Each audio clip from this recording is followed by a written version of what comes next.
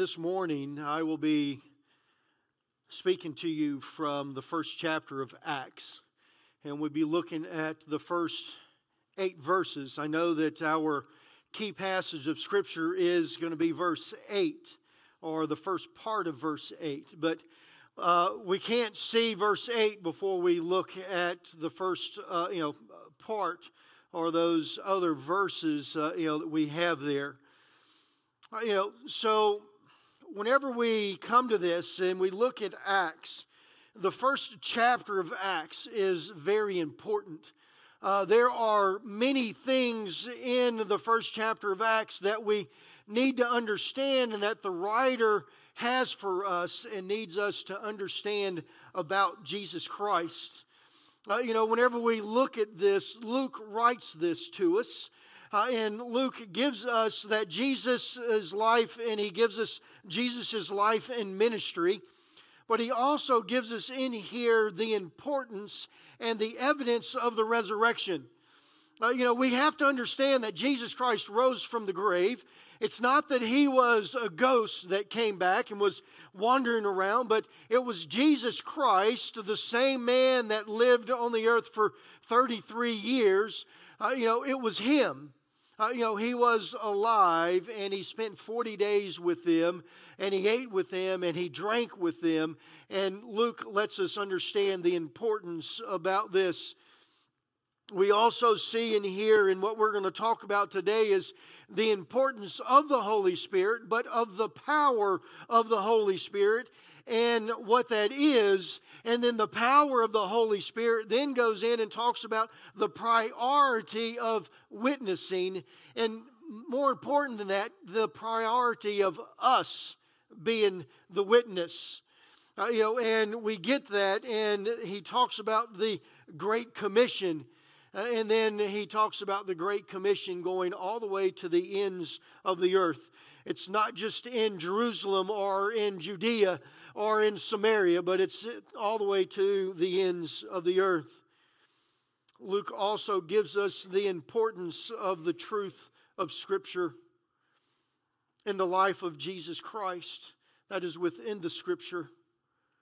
Whenever we think about this, the evidence of the resurrection is there, but it's been predicted by the Old Testament that Jesus fulfilled those. Luke also tells us and talks to us about the ascension into heaven, but he talks to us about the second coming of Jesus Christ. But in this, he tells us the importance of prayer and fellowship with one another. So as we look at Luke, or as we look here at Acts and what Luke has for us to understand and what he has for us to see, there's a lot that's right there in that first chapter. But today I want to talk to you about this in Acts verse 8, the first part. It says, "But you will receive power when the Holy Spirit comes on you." Now, of course, we all know, well, you might not know, but since there's this conjunction, this word "but," we need to go and we need to understand why this "but" is there. Some of the, I thought, so I went into all the different, the 7 different translations that I have to see if any of them use the word "therefore" in this particular passage here, but it does not. Every one of them uses that little conjunction, so let's go and let's look. So if we go to verse 1 tells us who this book was written to. So this book was actually written to Theophilus. Okay, and then it tells us that it was written to Theophilus about the things that he had talked about in the prior book that he had written. So Luke is telling Theophilus that the things that I had written to you about in Luke are the things that Jesus taught us and talked to us about at the end after his resurrection. He spent 40 days to explain the things that I talked to you about in Luke. So then he gives us this, and he says all these things. And, so let's go in verse 4. It says, once when we were eating, when he was eating with them, with the disciples, he commanded them, do not leave Jerusalem, but until the Father sends you the gift he promised, as I told you before.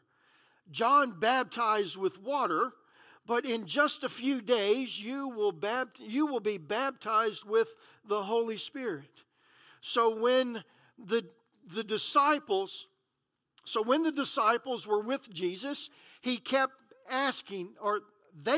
asking him, Lord, has the time come for you to free Israel and restore your kingdom? He replied, the Father only has the authority to set the dates and times, and they will not be known to you. They are not for you, to know. But you will receive power when the Holy Spirit comes upon you, and you will be my witness, telling people about me everywhere, in Jerusalem, throughout Judea and Samaria, and to the ends of the earth.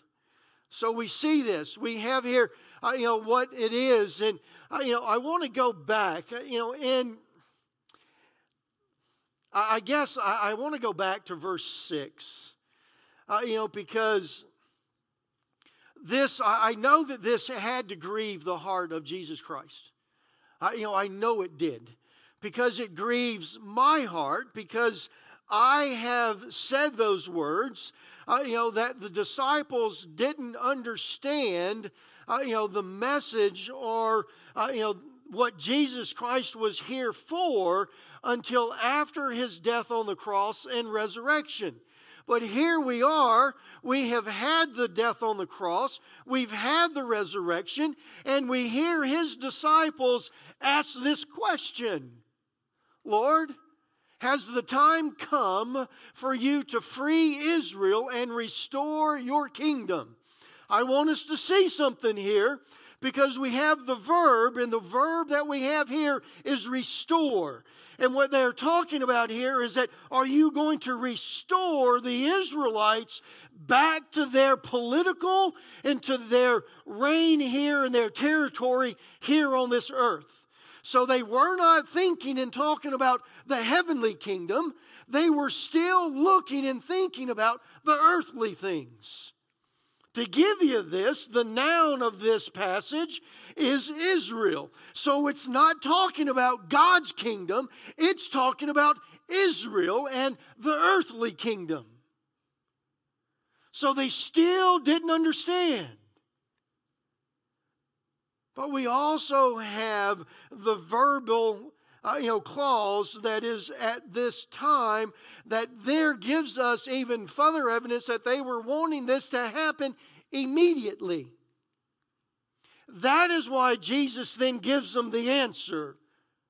That is why Jesus then goes in and replies and says, the Father only has the authority to set those dates and times, and they are not for you to know. And then he says, but you will receive power when the Holy Spirit comes upon you. So here they are interested in the earthly things, and they're interested in God still setting up his earthly kingdom.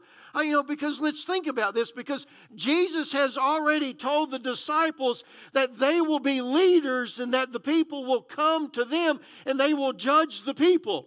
So why in the world would they not think that they would be in this earthly kingdom, that they wouldn't be someone of hierarchy? Why would they not think that whenever Jesus Christ sets up the earthly kingdom, that they're going to have a portion of this kingdom and they're going to rule over a portion of the kingdom? So he says here, I have something better for you than what you're thinking. Did we get it? I have something better than what you're thinking. You're thinking earthly. You're thinking that you're going to rule over a province or be a king of a certain area or a governor of a certain area. And that's not going to happen. I have something better for you. And what I have for you is something that is going to sustain you and hold you and help you until that time that God has set forth. It's going to help you. In other words, He knew what they were going to go through, and He says, I'm going to give you a helping hand. I'm going to give you what the Father has promised. So, I've done some reading here. Believe it or not, I do read books. But I read this little story. Max Lucado gives us this great illustration. So let me walk you through this illustration to help you just a little bit more. Okay, because whenever we see this and we get this understanding, Max was talking about this time that one of his friends talked him into, entering a bicycle race. How many of you have ever ridden bicycles? Ridden bicycles, okay? I had a friend in Mississippi that him and I would go, riding on this trail. It was a 5-mile trail, and there were 2, hills that whenever you got to those, regardless of how fast you were going before you got there, it took us like 3 months before we were able to make it to the top without getting off the bikes. I mean, they were steep inclines. So Max is talking about this race, and in this race that they had, there was this 12-degree incline that lasted 1.5 miles. So you're talking about an incline it's a pretty big incline. I don't know what a 12-degree, that would be more like a 45-degree, but it was steep anyway. And Max was like, I really didn't deserve to be there. I wasn't, fit enough to be there, but, his friend talked him into it, and he said, look, I will make sure that you finish this race. So he's like, okay. The day of the race, they're all there. He's back there in the back with, some of the other gentlemen that's about his age that really don't deserve to be in the race. And, the gun shoots off. And, of course, all those good guys that are prepared and ready for the race, they take off, And the other ones are back there, and he talks about how they're joking. They're kind of cutting jokes about this incline that they're headed towards. And, they said, it's... The name of the incline is the Killer Diller, and he's like, oh my goodness, we're headed towards this, and they were joking about it, and he said very shortly into that, we quit joking about it, because you have to have air to talk, and you have to have air to be able to ride your bike, to motor up, so we just simply shut our mouths because we needed all the air that we could muster up or get to make it up that hill. So he says he's going, and, his thighs are burning, his lungs are burning, he can't get enough air, and then all of a sudden he feels this hand in the small of his back. He's like, no, really, I felt a hand in the small of my back. He said, I turned and I looked, and there was my friend Pat. He said Pat had already finished the race. He had came behind me and made it halfway back through the race, parked his bike on the side of the road, ran up behind me and put his hand on my back. And Max goes, that shows you how slow I was going.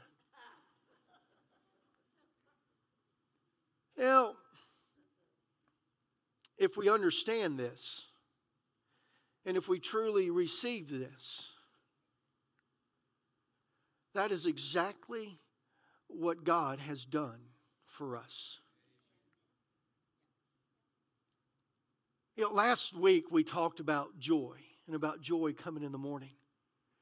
There's sometimes that the morning doesn't come fast enough for us. Larry talked about it Wednesday night. Joy might take joy a year or so to get there. But joy is coming in the morning. But the thing about it is the joy that's coming is not from this earth. It's not from anything that we do, but it's from Jesus Christ that comes and does it for us and does it through us. The Holy Spirit comes and places His hand on our backs and says, hey, I know you're struggling today. Just let me push you up the hill. Let me bring the joy into your life. Allow me to help you through this struggle.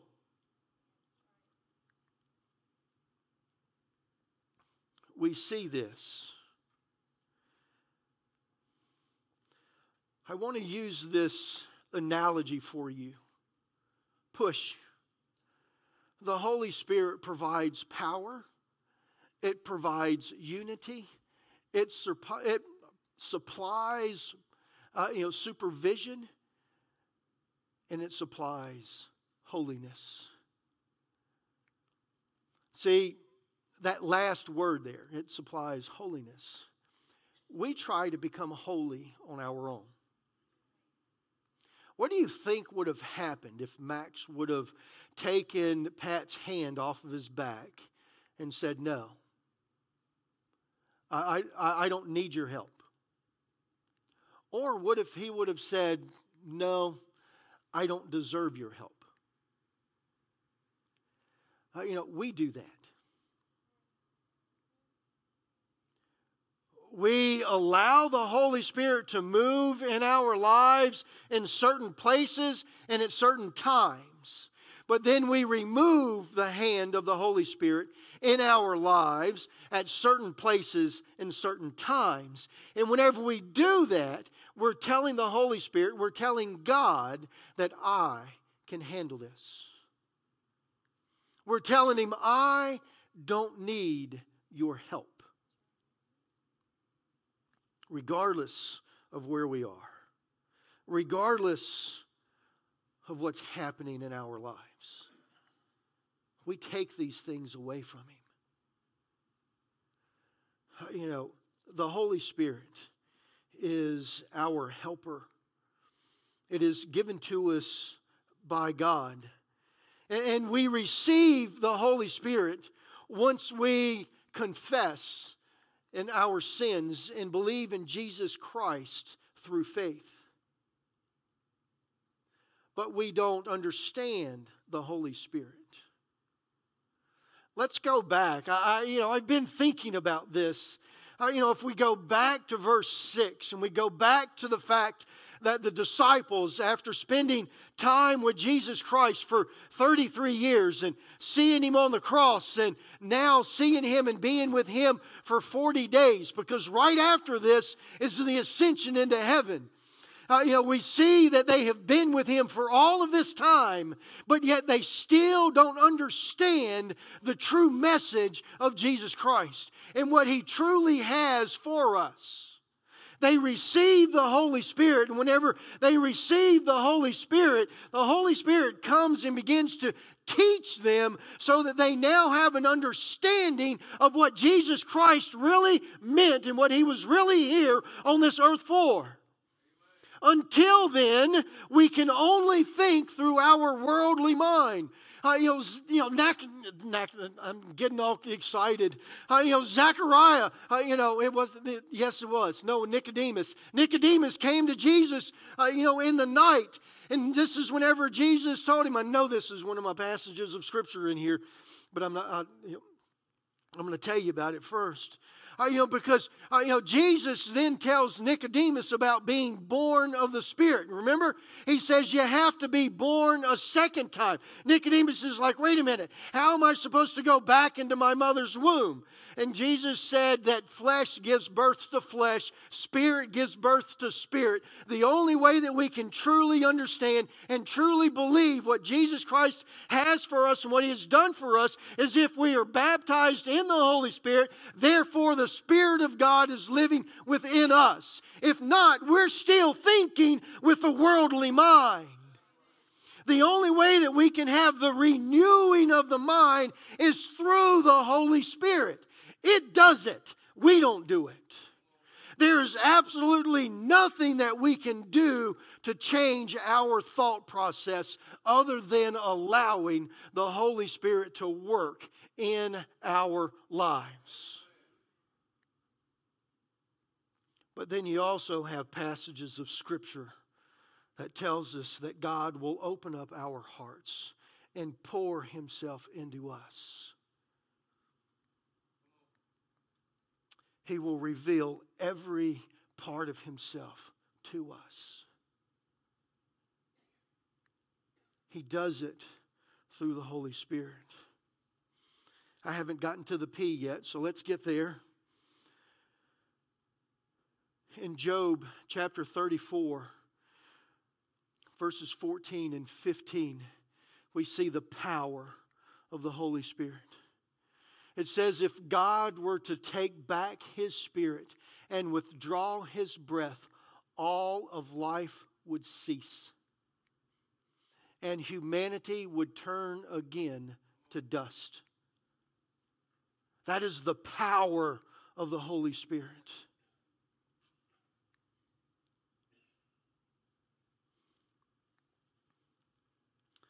The Holy Spirit is the life-giving force of creation. But it's also kind of the midwife, if you would say, to the new birth of the believers.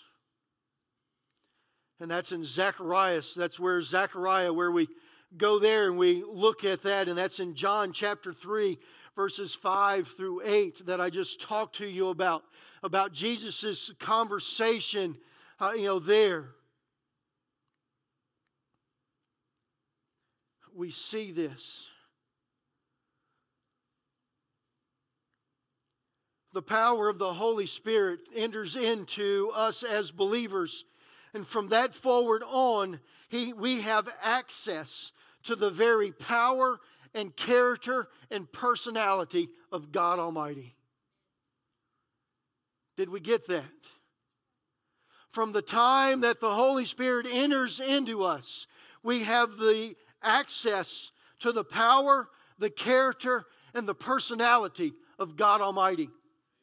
As we allow the Holy Spirit to live in us and to work in us and to work through us, we then begin to see as God sees. We begin to think as God thinks. We begin to do the things that God wants us to do. We begin to love people in only the way that God can love people. We begin to accept people regardless of their stature, regardless of what they look like. We just begin to accept them because of God's character and His love and His mercy that is living within us. Wow. The power of the Holy Spirit living in us, guiding us and directing us. In Galatians chapter 5, verses 22 and 23, we find the gifts of the Spirit. It's one Spirit that gives the gifts. It's not many spirits, but one Spirit, the Spirit of God, that gives us the gifts. It says, but the Holy Spirit produces this kind of fruit in our lives. Love, joy, peace, patience, kindness, goodness, gentleness, faithfulness, gentleness, and self-control. There is no law against these. There's no law that's against these. So whenever we think about this, if we have the power of the Holy Spirit living within us, then we look towards the gifts and we say, okay, how am I allowing or how am I doing in allowing the Holy Spirit to work in my life? Well, if you're not very lovingly to your neighbor or to your coworker, that might be an idea that you're lacking in your spiritual walk. If you no longer have patience with the one that's sitting next to you, then you might want to look into your spiritual life. If you no longer have self-control and you find that you're doing things that you don't want to do, then you might need to look at your spiritual life, and you might need to go back to the Holy Spirit and say, wait a minute. Check me so that I can find out where I'm going wrong. Because if the Holy Spirit is working in our lives, we have these things.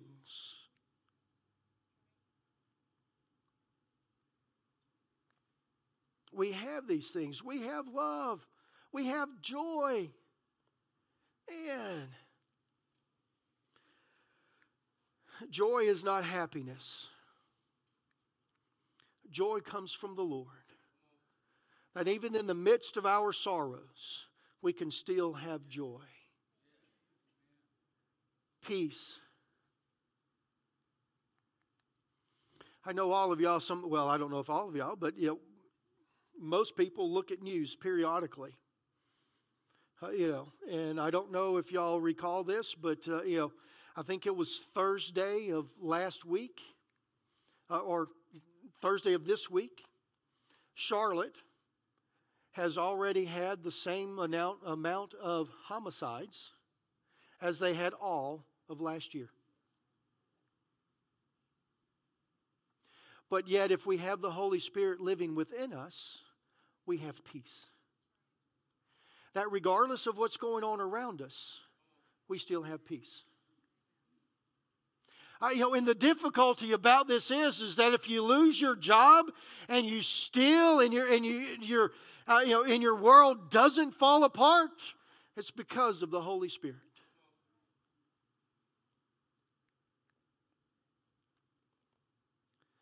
It's because of the gifts of the Holy Spirit that is working in you and through you. We have these gifts in our lives, and they're there for a purpose.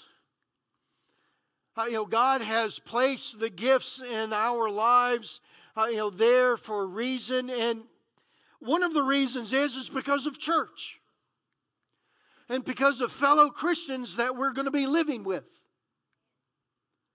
Because one of the things that we as Christians are supposed to have is unity. And we can only have unity through the Holy Spirit. The Holy Spirit gives us the gifts so that we can have unity. I want you to understand that the Holy Spirit never expects us to produce peace or unity. Look at Galatians chapter 5. I'm sorry, that's not it. Where it is?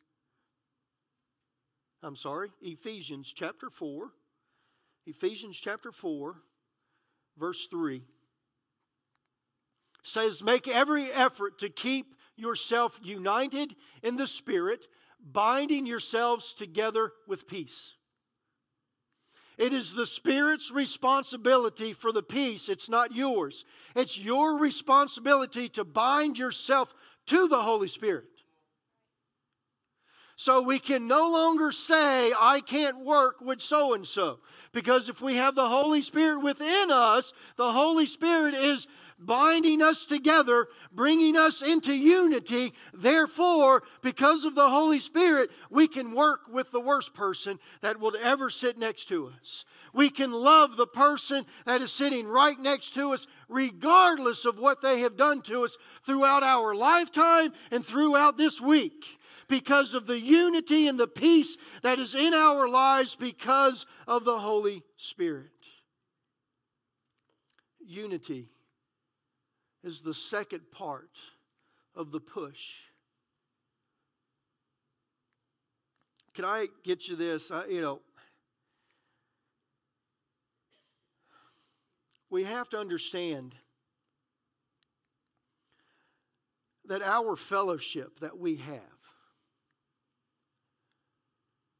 is because of what Jesus Christ has designed us for and with. To be with others. We're not to be alone. We're to be with others. And the Scripture tells us, and it talks about, that's, three cords are stronger than one. That if you're alone and you fall, there's no one there that's, to help you to get up. We are supposed to use and to be with one another to help us through this walk. It's the unity that God has for us. It's the fellowship that we have within the church. Anytime that the church is experiencing fellowship and growth and praise of God, it's because the Holy Spirit is running free and able to move freely within the church. At any point in time, if the church experiences conflict or disunity, then we really need to search for the continuity of the Holy Spirit. The Holy Spirit is what keeps us united together.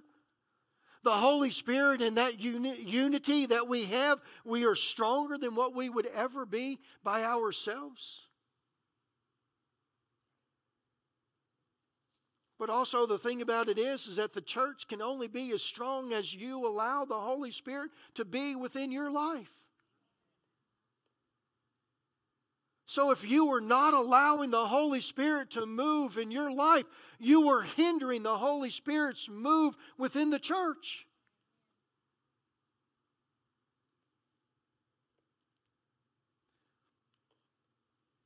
And I'm going to deviate a little bit. Because whenever I first came to the church, and whether y'all believe it or know it or not, we're close to to year 3 of this ministry that God has for us here. And back whenever I came, I gave a message and I talked about the 3 rings or 3 groups of people that was around Jesus Christ. Do y'all remember those? Jesus Christ in His life and His ministry, He had 12 believers that was right there, and they believed and they walked with Him and they listened to all the things that He said, and they were right there. You remember whenever He talked about His blood was the covenant, and you had to drink of my blood and you had to eat of my flesh. There were some. This was after the feeding of the 5,000. There was those that left the ministry of Jesus Christ. And He looked at His 12 and He said, "Are you going to leave now?" And they said, "Why would we leave? You're the Messiah. You're the one that that God has sent here to save us." See, that's the one ring that's close-knit with God. And then you have the other ones that's on the fringe, that's on the outside. They're like, "Well, what He is saying is good, but I'm really not sure just yet. So I'm going to be off at a distance. I see what He says. I see what He does. They sound good, but I haven't really bought in 100%. And then you have the ones on the backside, the Pharisees and the Sadducees and all of their people that did everything and anything that they could to hinder the progress of Jesus' ministry. You remember that now. And I told you that the church is the same way. We have people that have bought into the fact that, yes, God has called John Sadler and Peggy Sadler to be the leaders of this flock, and I am going to do whatever they have and whatever they need for me to do. I'm going to do that 100%.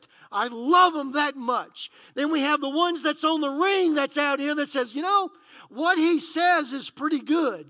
But that music minister that he brought in, I don't know about that. I'm not going to give in 100% just yet. I'm still waiting on the side. That new ministry that he did, the financial piece, I think that was pretty good. But, he most probably should have done it here at church instead of doing it there at his apartment. They're there. You might be one of them. You most probably are. I hope that you're not part of the last group.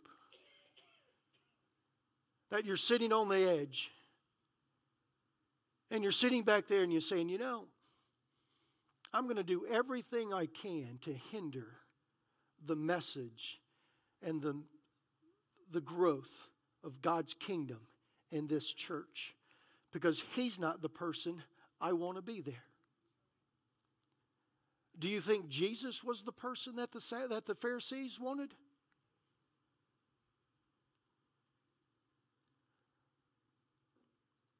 Unity. Unity within the body of Christ will hinder, or disunity within the body of Christ will hinder the work of God Almighty. He cannot work in a church that is not unified and together. 1 Corinthians chapter 12 goes in and it talks about that there's, the human body has many parts, but the many parts make up one whole body. So it is with the body of Christ. So it is with the body of Christ. Some of us are Jews, some are Gentiles, some are slaves, some are free, but we have all been baptized into one body by one Spirit, and we will share the same Spirit. Yes, the body has many different parts, but just one part. See, that's the unity that the Holy Spirit brings. We as the church, we cannot have the unity without the Holy Spirit and without allowing the Holy Spirit to work in our lives.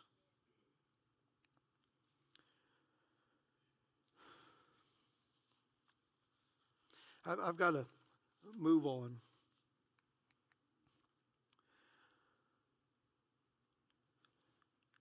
The Holy Spirit supervises our lives, and it supervises the church. In Acts chapter 1, we find the Holy Spirit comforts the believers. In John chapter 16, we find that it gives guidance unto all truth. In John 16:13, it also tells us, and it says that it reveals the things that are still to come. These are the things, this is what the Holy Spirit does for us as it supervises and as it helps us to walk this life that God truly has for us. In Romans chapter 8, it offers prayer of intercession. In Galatians 4:6 and in Romans 8:16, it bears witness that the saints are saved. The Holy Spirit living within us is what shows the rest of the world that we are saved. Because only through that and only through the Holy Spirit living in our lives are we able to live different than in this world.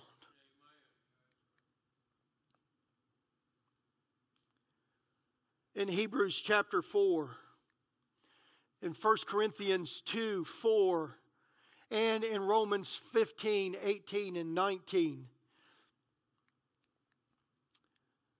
it attests to the presence of God with signs and marvels. The Holy Spirit shows us in our lives, and its evidence is God's sign and God's miraculous work within our lives. See, the thing about it is that if we truly allow ourselves as the church to allow the Holy Spirit to move freely in all of our lives, that we could accomplish more than we would ever think that we would be able to accomplish. We would be able to look back and we'd be able to say, wow, God, that is miraculous that you were able to accomplish that.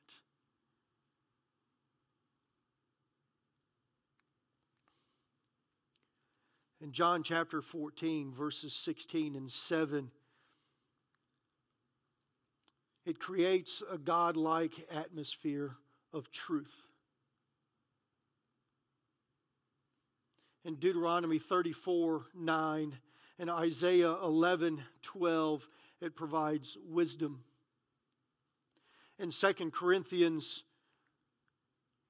3:17, it provides freedom.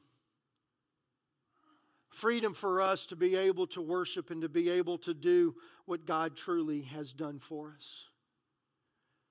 And then, of course, we cannot use and we can't finish the analogy.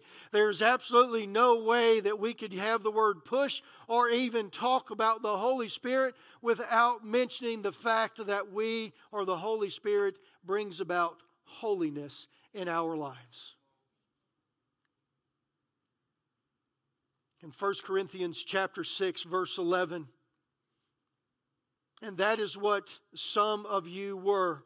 But you were washed, you were sanctified, but you were justified in the name of the Lord Jesus Christ and by the Spirit of our Lord.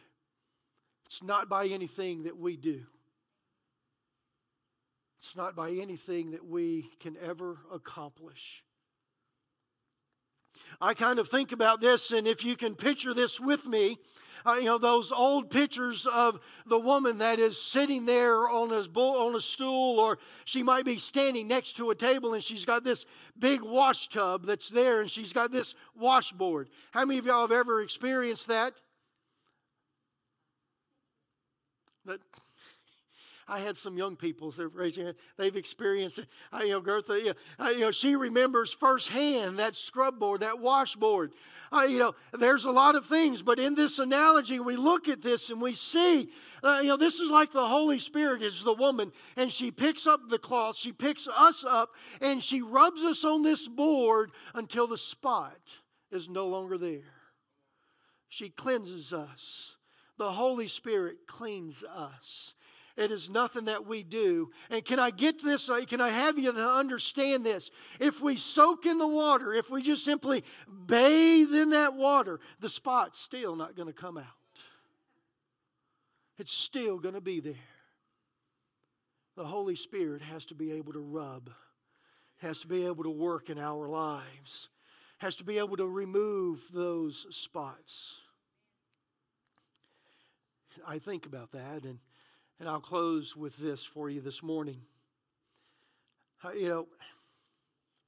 Peggy and I, we know enough about computers to really kind of be dangerous. I'm working at it. I'm getting help. But there was a time that we needed to. I needed to print off a message.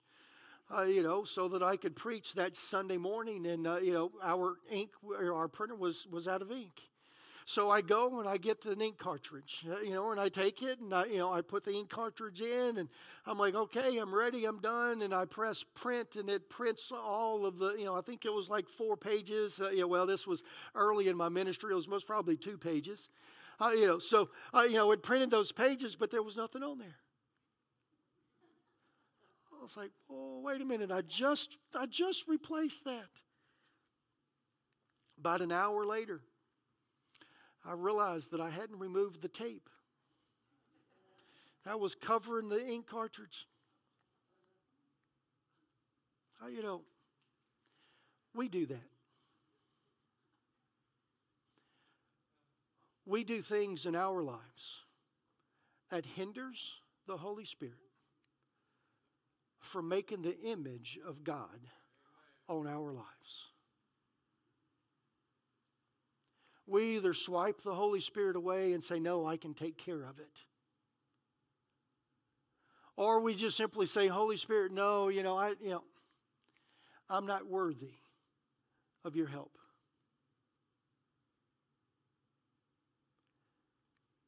It could be that you're afraid of the Holy Spirit and what the Holy Spirit will actually reveal in your life if you allow Him to do the work that He's supposed to do.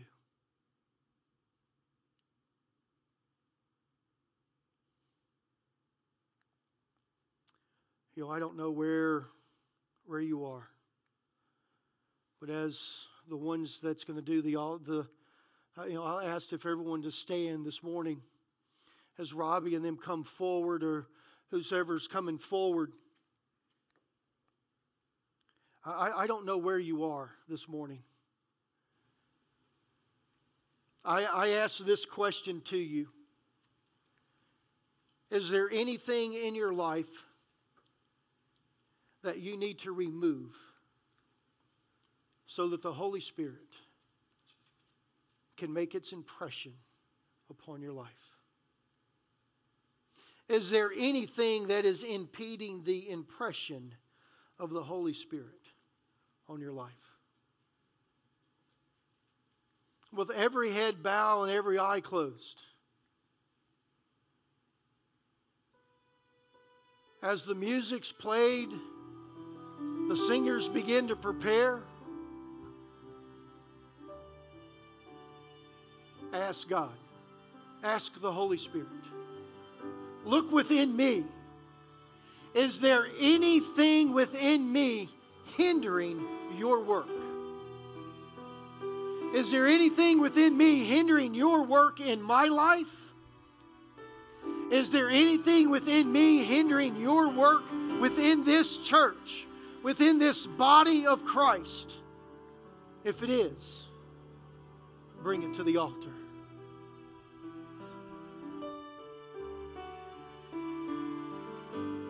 Lord, I come to you.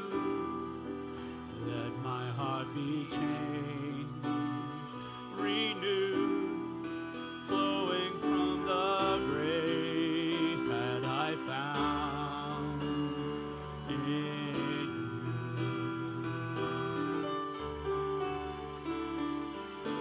Lord, I've come to know the weaknesses I see in me will be stripped away by the power of your love. Hold me close, let your love surround me, bring me near, draw me to your side. And as I wait, I'll rise up like the eagle, and I will soar with you. Your spirit leads me on in the power of your love.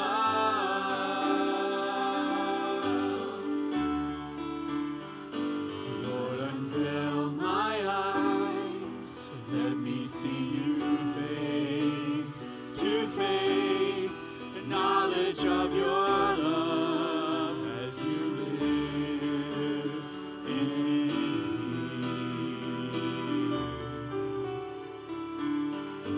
Lord, renew my mind as your will unfolds in my life, in living every day by the power of your love.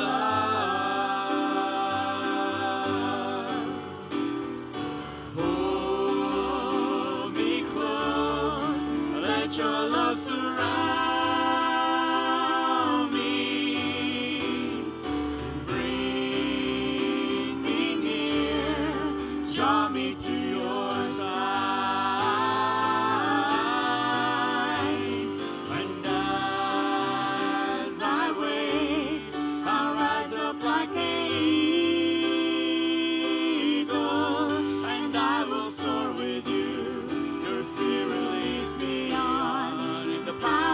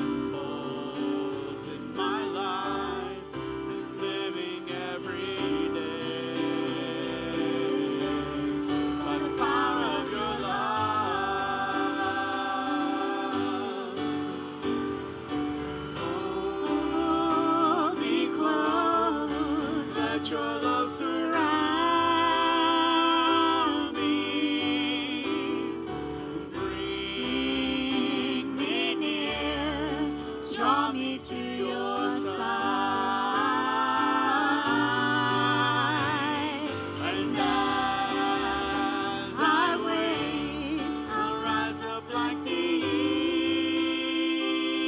eagle, and I will soar with you. Your spirit leads me on in the power of your love.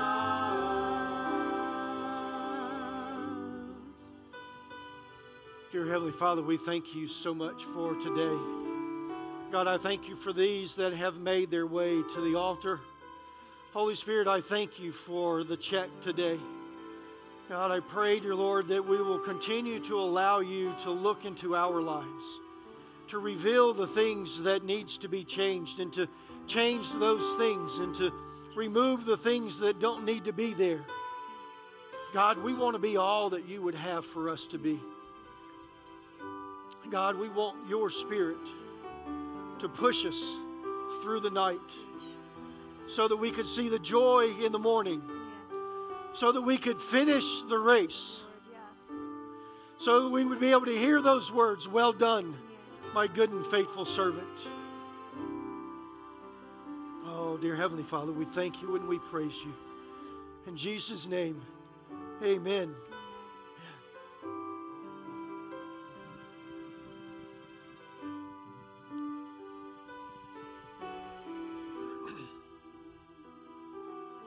We still have some gentlemen up here that's praying. If I can have some men to gather around them and help them.